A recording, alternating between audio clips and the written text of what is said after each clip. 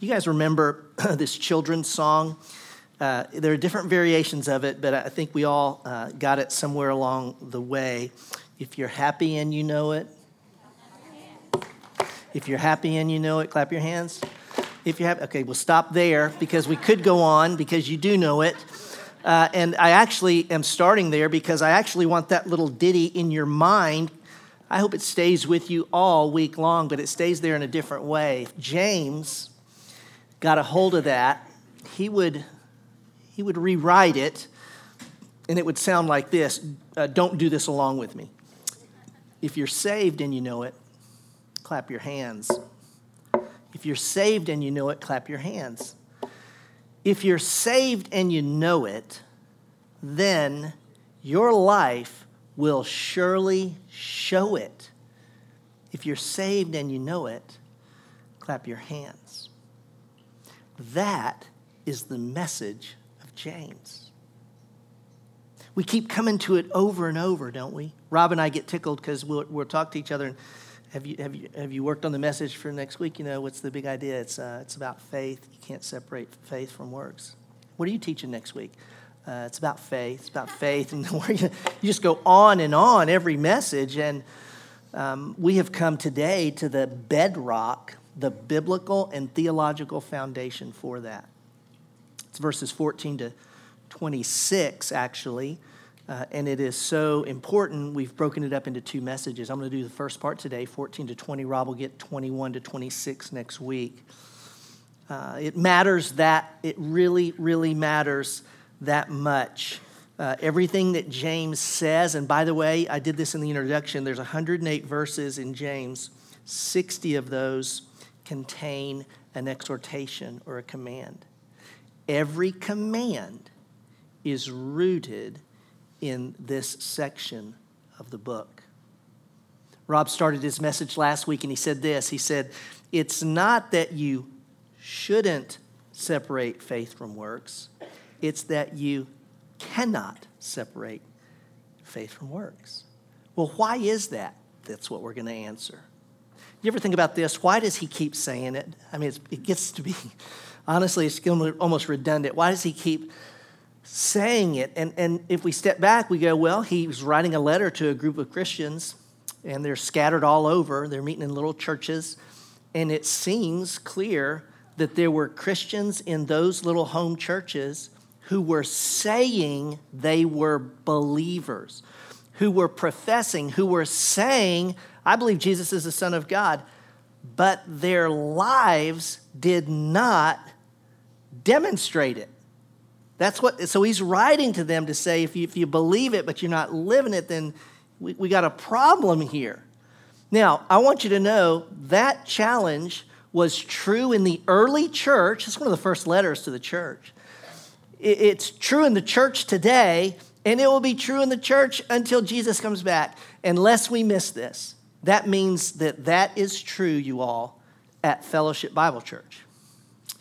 Whether you're at Brentwood or you're in Franklin, that our church has people in it, that, you know, some of you looking at me now, that you may be professing that you've put your faith in Christ, but your life isn't expressing that belief, and that's really dangerous. That's what James is getting at here. The stakes could not be higher. Please, when I say that, please know I don't have anyone in mind. It's just a reality. And sometimes people say they believe, but they haven't genuinely, personally, they're not putting their confidence and trust in the life, death, and resurrection of Jesus personally, though they may say it. The difference is this: when you put your trust in Christ, truly believe that the life he lived was the life you couldn't live, and the death he died is the death you deserve, and he did it for you. When you truly believe that, I want you to know you are eternally secure. You cannot lose the gift that has been given to you in salvation. We believe that, okay? So that's true faith.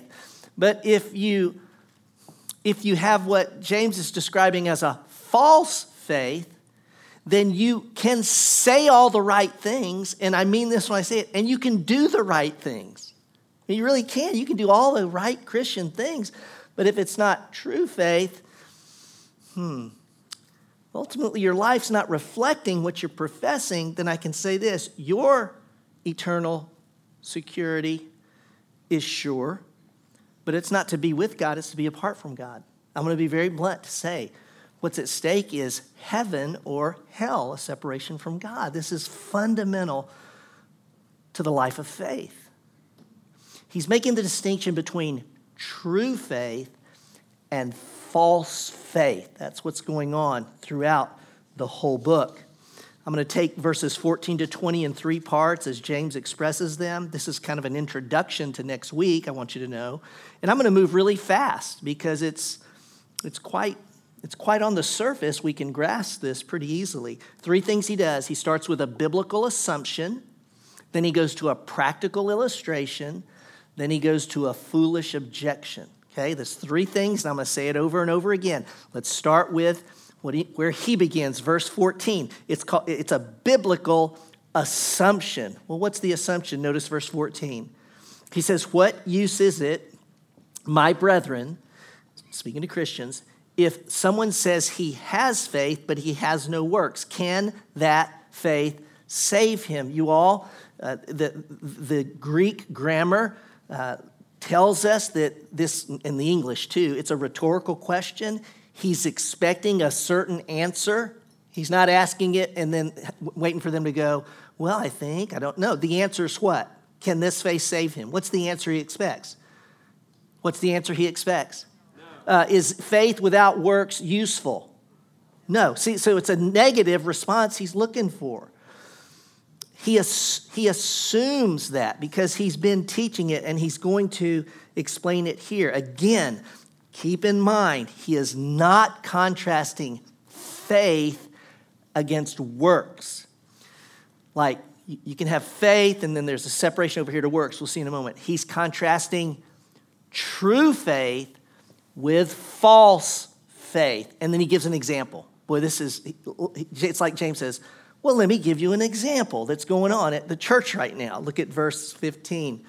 He says, "If a brother or sister is without clothing and in need of daily food, and one of you in the church says to them, 'Go in peace, be warm and be filled,' and yet you do not give them what is necessary for their body, what use is that?" Rhetorical question. What's the answer? What's the answer? None. Let's keep going. Yes, it's like, what use is that? It's none. Yes, it's third time. His third rhetorical question. In the same way, faith, if it has no works, is dead, being by itself. Wow, so this really practical application, we look at it. I want you to know the first thing, I want you to know what he's not describing, so we don't go here because we're going to have a very practical application ourselves. He's not talking about someone, if you're driving around Nashville or even Franklin, you pull up and there's, a homeless person or someone with a National Rescue Mission in deep need and they're selling newspapers and you meet that need. That's not what he's talking about. He's not talking about when you're in a city, and it could be here in Franklin or Nashville, and someone is begging. Someone has, they're homeless and you have to step over them and they're saying, "Would you give some money?" He's not talking about that. That's for another day in a sense, although this informs that in some ways. He's talking about something really close to home, y'all. He's talking about the church, and that there are some people in the church, which, by the way, the church, a high level of poverty in the early church. He's talking about people at church who have real needs, and brothers and sisters at church see those needs, and instead of meeting the need, simply give them words at church. So how do we take this and move it over to today? Because in that day, by the way, the word there is naked. You see someone naked, they're not physically naked. What it's saying is they don't have a coat and it's cold. They don't have adequate clothing. They have what Rob talked about last week, dirty clothing. They're not dressed well.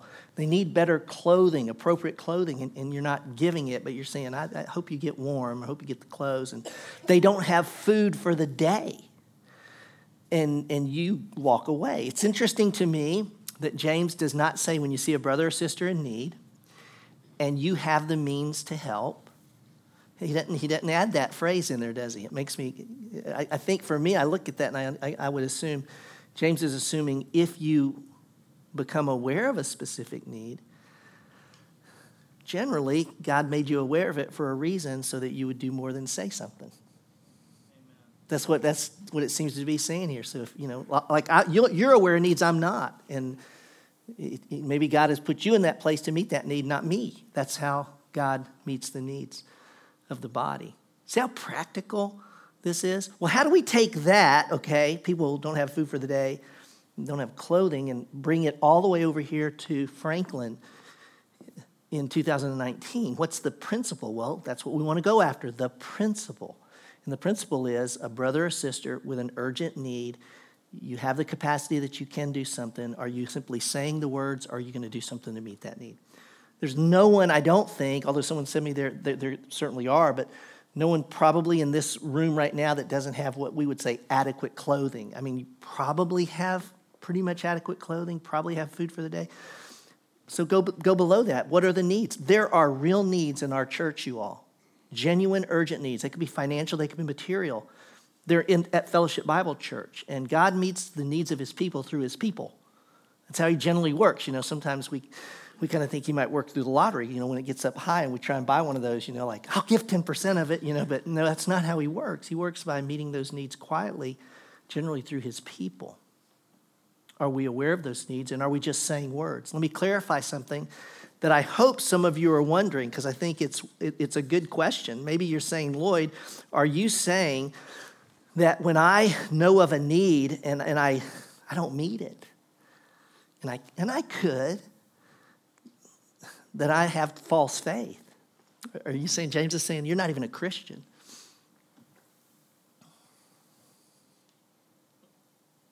Let's think about it in another category. If you're a parent or you have a friend, would you say that you meet every need of your child or your friend? You meet every need. Do you? Rhetorical question. No. Does that mean you're a bad parent? No. Does it mean you're a bad friend? No. Did Jesus meet every need on the planet before he left the planet? So there were people around Jesus that were hungry and he didn't feed them? People that were sick, he didn't heal them? Man, he messed up. No, he didn't. And I say that simply to let you understand, this is not talking about meeting every need every time in perfection, because that's not going to happen. And secondly, you're not put on the planet to meet every need you come in contact with. The Greek tenses here, okay, let me just cut to the quick, are reminding us if your life is characterized by saying something when you can do something, if that characterizes your life, okay, you need to pause and examine what? Your faith. Okay? It's not perfection on that, but I'll tell you, if that's really what demonstrates your life, then you have every reason to question, do I have true faith if that's not flowing from me in some manner, in some way, as I grow in faith? Everybody makes sense? That makes sense, everybody? Let's move on. We're going to wrap this on the back end of this, what he's talking about here, a foolish objection. Look at verse 18. But someone may well say, you have faith and I have works. Show me your faith without the works, and I will show you my faith by my works. Let me say to you, this is, even though some of you may not know this, I didn't really know this, although I know it's difficult. This is arguably the most difficult verse in James to translate and to interpret. Some would argue it's one of the most difficult passages in the New Testament to truly understand. Let me tell you why. Because in the Greek text, there's no punctuation, you all. So, you don't have periods and commas and quotation marks in Greek. It's all in the words and their word order, et cetera, et cetera. And so we can't be sure, I want you to look at verse 8, you can't be sure where the quotes begin and where the quotes end. If you pay attention to it, you'll notice that the pronouns don't actually line up, the you and the I, and then the next phrase, it's not quite how you would expect the logic to go. All of that to say, theologian scholars have come up with at least 5 interpretations of verse 18. All 5 fall short of answering the objections. And I would want to say to you from a Bible study standpoint, y'all, this can happen often with our Bibles. So don't panic and go, oh my gosh, the whole thing's no good. We can't even trust it if you can't understand what that verse says. Well, no, you go, what are some principles of Bible interpretation? Let's bring them to this difficult text. Well, one of the first we want to remind you of is that the clear interprets the cloudy. I'm going to tell you something. Verse 14, that's not hard. Verse 15, that's not hard to understand. Verse 17, that's not hard. In other words, look at the verses around it. What are those verses saying? And what's clear about them? He's clearly saying, if you say you have faith, but if your life's not characterized by an expression of God's character through that faith, then you don't have true faith. We know that's what he's saying. So when we step back and we look at this difficult grammatical verse, we choose the interpretation and the translation that seems to answer most of the grammatical problems. But I'm going to tell you, one doesn't exist. So you choose the best one. That's not cheating. That's a principle of biblical study. And one that I think works well is the New Living Translation. I'm going to show it on the screen. I want you to look at it. Here's verse 18 in the New Living Translation. A lot of study behind this. Now, some may argue, here's the objector's voice. Some people have faith, others have good deeds. End of the objector's voice. James's voice. But I say, how can you show me your faith if you don't have good deeds? I will show you my faith by my good deeds. Make sense? So the objector is saying, hey, some people have faith. Some people have faith. Some people have works. So let's leave it at that. And James says, no.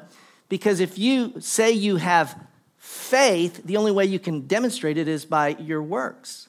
And I will show you my faith by my works. He says you can't separate the two, which is an interesting way to think about it. And he keeps hammering this.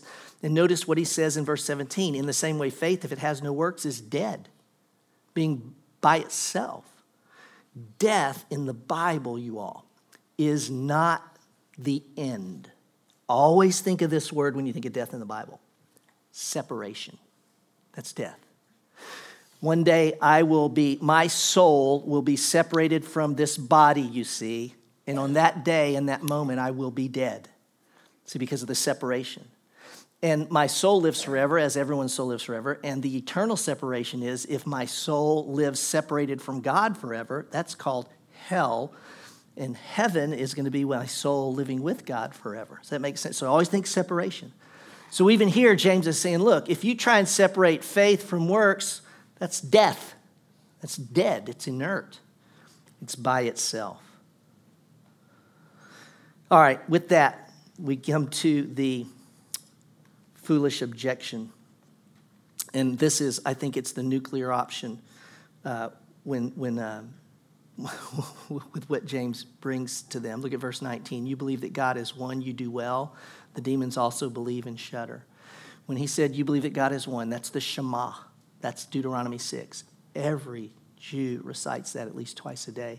It's like me saying, do you know the happy birthday song? Yeah, I mean, we've been singing it my whole life. You know they know the Shema. The Lord our God is one, okay? So he says, look, you say that, and they go, you betcha we say that. And he says, well, you do good. And they say, and then he says, the demons also believe that. Oh, ouch. That hurts. I'm telling you, for them, that was like, what? Notice that he places false faith in the same category as demonic faith. And you go, wait, demons don't have faith. If demons had faith, they would be saved. Well, let's be careful. Demons do have faith. What kind of faith do demons have? Tell me. They have false faith. See, a demon can say the right thing, but a demon does not trust the truth that he says, even though he knows it's true. Does that make sense? That's spooky.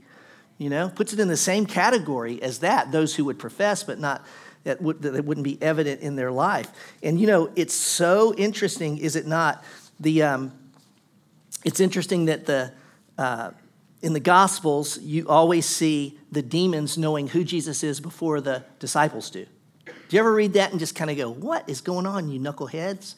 These demons are speaking. Well, think of this. Mark 1, very beginning of Jesus' ministry, cast out a demon. Notice what the demon says. What business do we have with each other, Jesus of Nazareth? Have you come to destroy us? I know who you are, the Holy One of God. What? And there's disciples around Jesus who hear that, and they don't even believe it yet. And the demon has already said it. Guess who grew up not believing that Jesus was the Son of God, even though he heard demons say that his half-brother was? James. How about that? It's not till after the resurrection James even believes it. And yet these demons are saying it from the very beginning of his half-brother's ministry. Mark 3, another verse, just shocking to me, says, whenever the unclean spirits saw Jesus, they would fall down before him and shout, "You are the Son of God." That's a demon saying that. If I changed that phrase and said, I met a man, he fell down before Jesus and said, "You are the Son of God," what would we say about that man? We would think he's what? He's born again. This man's saved. Let's go baptize him. Well, he said that. We don't know if his belief is true. See what I'm saying? You recategorize that and you go, wow, people do say things, but then it's not evidenced in their life. No wonder he calls this man a foolish fellow, by the way, which is Greek, meaning empty-headed. You empty-headed man. Y'all, it's really sobering. I want to make some clarification here to be very careful how we talk about this. Rob has said it. I'm saying it. We're going to keep saying it. It's not that you have faith and then you add works. You don't add works to faith. That would be like adding heat to a flame. No, flame inherently is hot. You got that? So you don't add works. There's no way, please understand, we know our salvation of grace. It's not that our works save us. God forbid, we know those don't save us. It's that genuine faith and works are inseparable. It's like trying to take wet out of water. Genuine faith will evidence itself in works that express the very character of God. Not perfectly, not fully this side of heaven, but I'll tell you what, progressively, over time, that will mark our lives. So, there's a real simple question. What kind of faith do you possess? That's the question. And it's absolutely essential that we answer it. I want you to close your Bibles. I want you to put them down. I want you to have your hands available because we're going to apply this text in a way that will stretch many of us in ways we don't expect. I want your hands free. I want the band to come back out because we're going to pray at the end, as we have been this month. Just take us time to pray. I'd like the ushers to begin passing out the offering baskets, please. You say, why are you passing the offering baskets? Because if you have true faith, you will give more in this second offering than you did in the first. And there's only like one person even snickered at that, just one. Like I was serious on that. I'm not serious on that. These baskets are coming around, and there are envelopes in these baskets, and everyone in the room takes an envelope. If you're a guest, take the envelope. If you're visiting and not coming back next week, take the envelope. If your spouse is not here, take an envelope for them, please. If you have children who are normally in the service, you know that they are in this service and they're sick or whatever, take an envelope for them. We want everyone who's in the worship service to have an envelope. Do not open it. Do not open the envelope.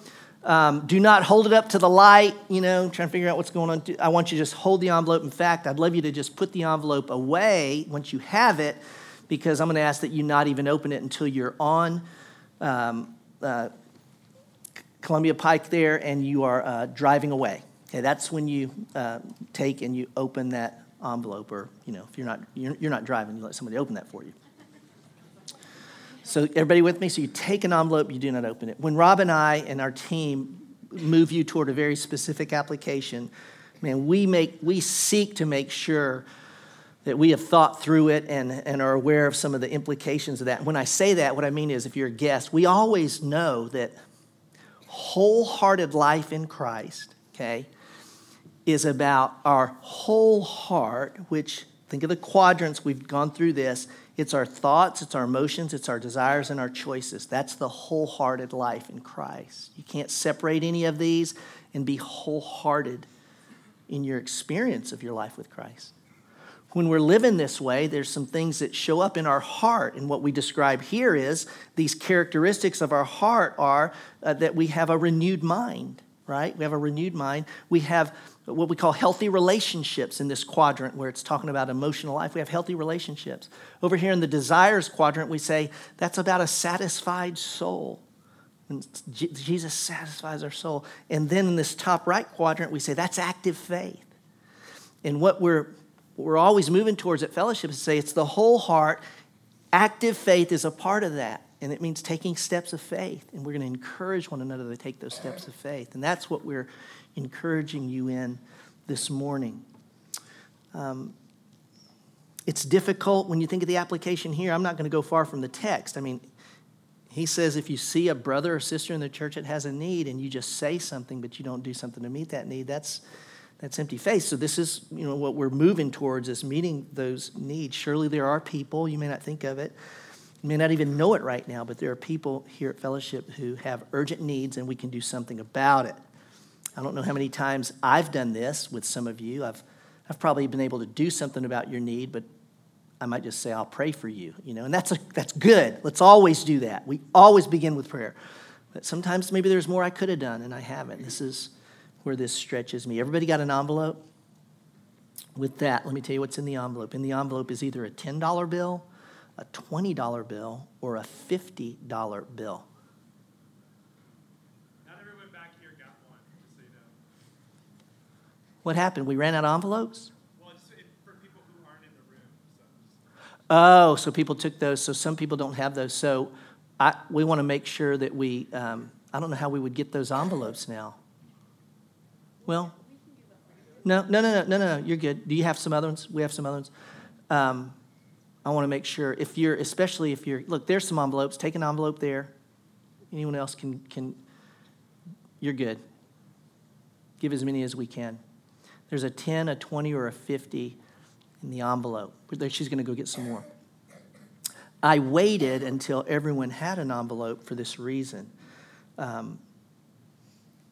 Some of you, if I told you there's a 10 and a 20 and a 50 in there, and that we were going to ask you to just pray and ask God to show you a need and meet that need, whether by giving that money or by buying what's needed and giving that money. Some of you in this room, I know this about you, and it's wonderful and it's good. You wouldn't have taken the money because you'd have said, I got $50 in my pocket. I'm not taking the church's offering money. You know what I'm saying? And I get that. That's so appropriate. But may I say to you, that's why I didn't want you to know what was in it till everyone took it, because your step of faith, quite frankly, is going to be, can you hold the tension of holding that money that you've got plenty of it, so to speak, and yet you've got to take this one and not give it back to me and give it in the offering. No, you've got to take responsibility for something God's put in your hand. I believe God put it in your hand, that now you have to steward it. So can you hold it, hold the tension, pray, and see if God will lead you, and he will, to a specific need, that you would distribute that money. So that's the first thing I want to say. I do want you to think about the body. I want you to think about who's in the church family that has a need and seek to meet that need. If you go, well, don't know anybody in the body, or I know someone specifically who's not at the church, but they have an immediate need, well, absolutely meet that need. I'm going to trust Christ to lead you and the Spirit to lead you in that way. But I want us to start with the body. Just start, with the body, because the text does. But you have the freedom to meet a need outside the church. If you're a guest and you're visiting, maybe your parents visiting a child, or you're just in town for the day and you don't go to a church. Well, meet a need somewhere that you can meet that need, or at your church or somewhere else. Does that make sense? I'm not trying to put too much of a box on that, other than let's make the church the priority, because the text itself does. We did this over 20 years ago. Some of you were here, and it kind of can wreck your faith in a good way. It really can. And our hope is that because we're in James, because we're here, we would do this once again and see God shape our hearts in ways that mark us for the next 20 years. Second thing I want to say is some of you may feel this is no step of faith at all, and you're kind of going, oh my gosh, you just handed me $20 and said I could be Santa Claus to someone. That's not what faith's in that. And there's part of that you go, yeah, it kind of is that in a way, I guess. But here's the faith we're inviting you to trust God for. Would you pray that God would show you a specific need, person, family, whatever it is, and meet that need? Because God will do it. He will do that. And it takes faith to ask. And it takes faith to trust, I think this is what God's leading me to do, and then you do it. You know what I'm saying? So will you trust God in that way? That's faith. That's faith. I had someone at Brentwood come up to me afterwards and say, I was within 2 seconds of jumping up and saying, look, Lloyd, can't you just ask the church right now, anybody who has a need, raise your hand. Then we got it all figured out. And I said, well, we could, but you know what? This time, let's trust that God knows. And can you trust that God will guide you to the person that you don't know right now that has a need, and you get to meet that need? See, so that's the step of faith. Does that make sense to everybody? I know this is not perfect, but God meets the needs of his people through his people. Sometimes we think it's through the lottery, when it gets big and we buy that ticket thinking we're going to meet everybody's needs, but that's not how it works. It's working through his people. And then there are some who may question the stewardship of the money. And I think this is appropriate. And I'm grateful for your concern, because you'd say, what? I can't believe you're taking our money that we give you, and then you're giving it to strangers and whatnot. And I'm going to say this, and this is a bit sarcastic, but it's also, sarcasm at some levels to help us understand the truth. And I would ask you, when you gave the money, whose was it? I mean, was it, you know what I'm saying? Was it yours? I'm sorry, I thought it was all God's, I mean, that's what we believe the Bible teaches. You don't have any money in the bank other than what God has there for you and what God has provided for you. Yes, you earned it, but you're breathing God's air, and the Bible's absolutely clear God owns everything. So it wasn't yours, can I say that? And you know what? It's not ours. It's God's, and we pray about stewarding it. And I assure you, we prayed about this before we did it. We did it 20 years ago, and I'm telling you, it was a lot smaller church, when we did it, truly. I mean, we were meeting in the high school then. So is this the right stewardship of his money? Answer, I don't know. I think it is. Because as we prayed about it, we listened. We talked amongst ourselves. We paid attention to what the Spirit's doing in our body and where we are in James and what could move and stir our faith. And so it's like this. In the book of Acts, it's so instructive, and I hope you take this to heart. Often in the book of Acts, it'll say, it seemed good to us and the Holy Spirit, and so we did it.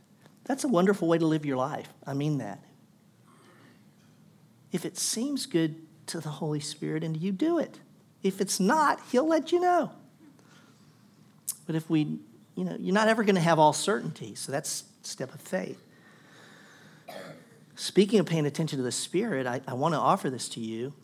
About 2 months ago, Rob Sweet met with a family, and they gave Rob a check and said, Rob, I want you to use this check. We want you to use this check however you want to use it in the body. You need to plant trees, plant trees. You need to paint a wall, paint. They just said it's unrestricted is what we call it in the accounting sense. And so Rob has been, he's been meeting with a team and elders to, how do we steward this? They haven't done anything with that money. I assure you, we weren't even thinking of that money as we were thinking about this, but then as we were thinking about it, Rob said, well, so-and-so gave a check and said, use it however you want. Why don't we use that money for this? And we went, oh, okay, that could be, we could use it that way. Rob called this family last Friday and said, this is what we're going to do with the money you gave. They were so excited. They asked Rob, did we give enough to cover all 5 services? And Rob said, well, you gave enough to cover just over half. And they said, we'll give the rest. It's to cover the, I'm telling you. Now, just so you don't walk out of here trying to figure it out, $35,000 is now distributed through 3 services at Brentwood, 2 services here. It's God's money. And we believe that as we steward it, it'll be way more than the money. That's the point. Let's stand together. I'm going to ask you to pray while you're sung over. It sounds like while you're hung over, while you're sung, while Mandy sings over you, pray. Those of you who are praying with people, come up front with me. I'm up front. If you want me to pray with you, come up and let me pray with you. Or Latrell's over here, someone else on this side, just pray with them. That's what we've been doing this month, is taking these moments to pray. So let's pray about this. Some of you will meet in your fellowship group tonight. Maybe you do it as a group. I know you could do that. I'm not saying do that, but maybe you pool your resources. Everybody clear on the instructions. One last one, and this is huge. When you walk in that door next week, that money needs to be gone. This is not money you hold till June and go, whoa, I now know what to do with this. No, we're saying, let's do it now. Just like the 100,000 on the adoption. That's not for next year, it's for now. Faith, you all, is not tomorrow. James is going to say it. It's right now. So I don't feel bad about instructing you to go in the next 7 days, pray, trust God, and distribute it, okay? So that you come in next week, it's gone, it's out, it's distributed for the kingdom. Let's pray. I'm going to ask you to pray there where you are. You can pray up here. Come up and kneel and pray. You can pray with this team on the side. Oh God, would you order our steps? Holy Spirit, we are a Spirit-dependent people, and you will guide us. We trust that.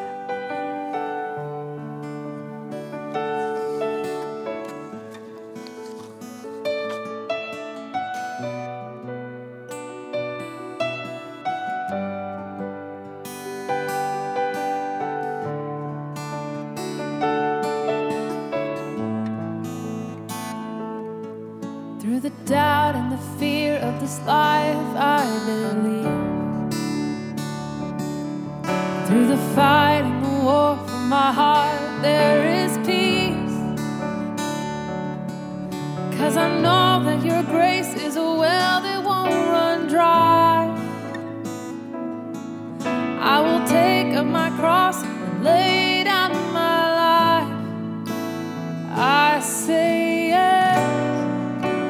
I say yes to all you want from me, to all you are.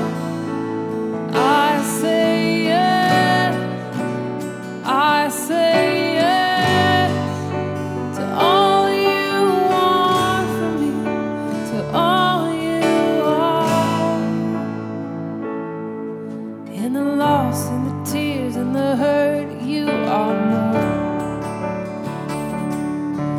Every hope, every dream, every prayer, make them yours. 'Cause I know that your grace is a well that won't run dry. I will take up my cross and lay down my life. I say yes, I say yes to all you want from me, to all you are. I say yes, I say yes to all you want from me, to all you are. I will go where you want me to go. I will love how you want me to love. I will stand where you want me to stand. I say yes, I say yes. I will go where you want me to go. I will love how you want me to love.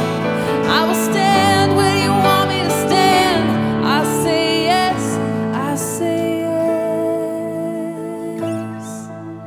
I say yes, I say yes to all you want from me, to all you are. I say yes, I say yes to all you want from me, to all you are.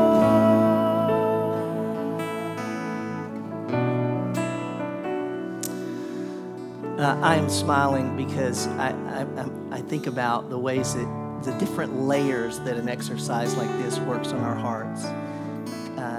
And one that has become evident to me is it's not easy to bear responsibility for God's money.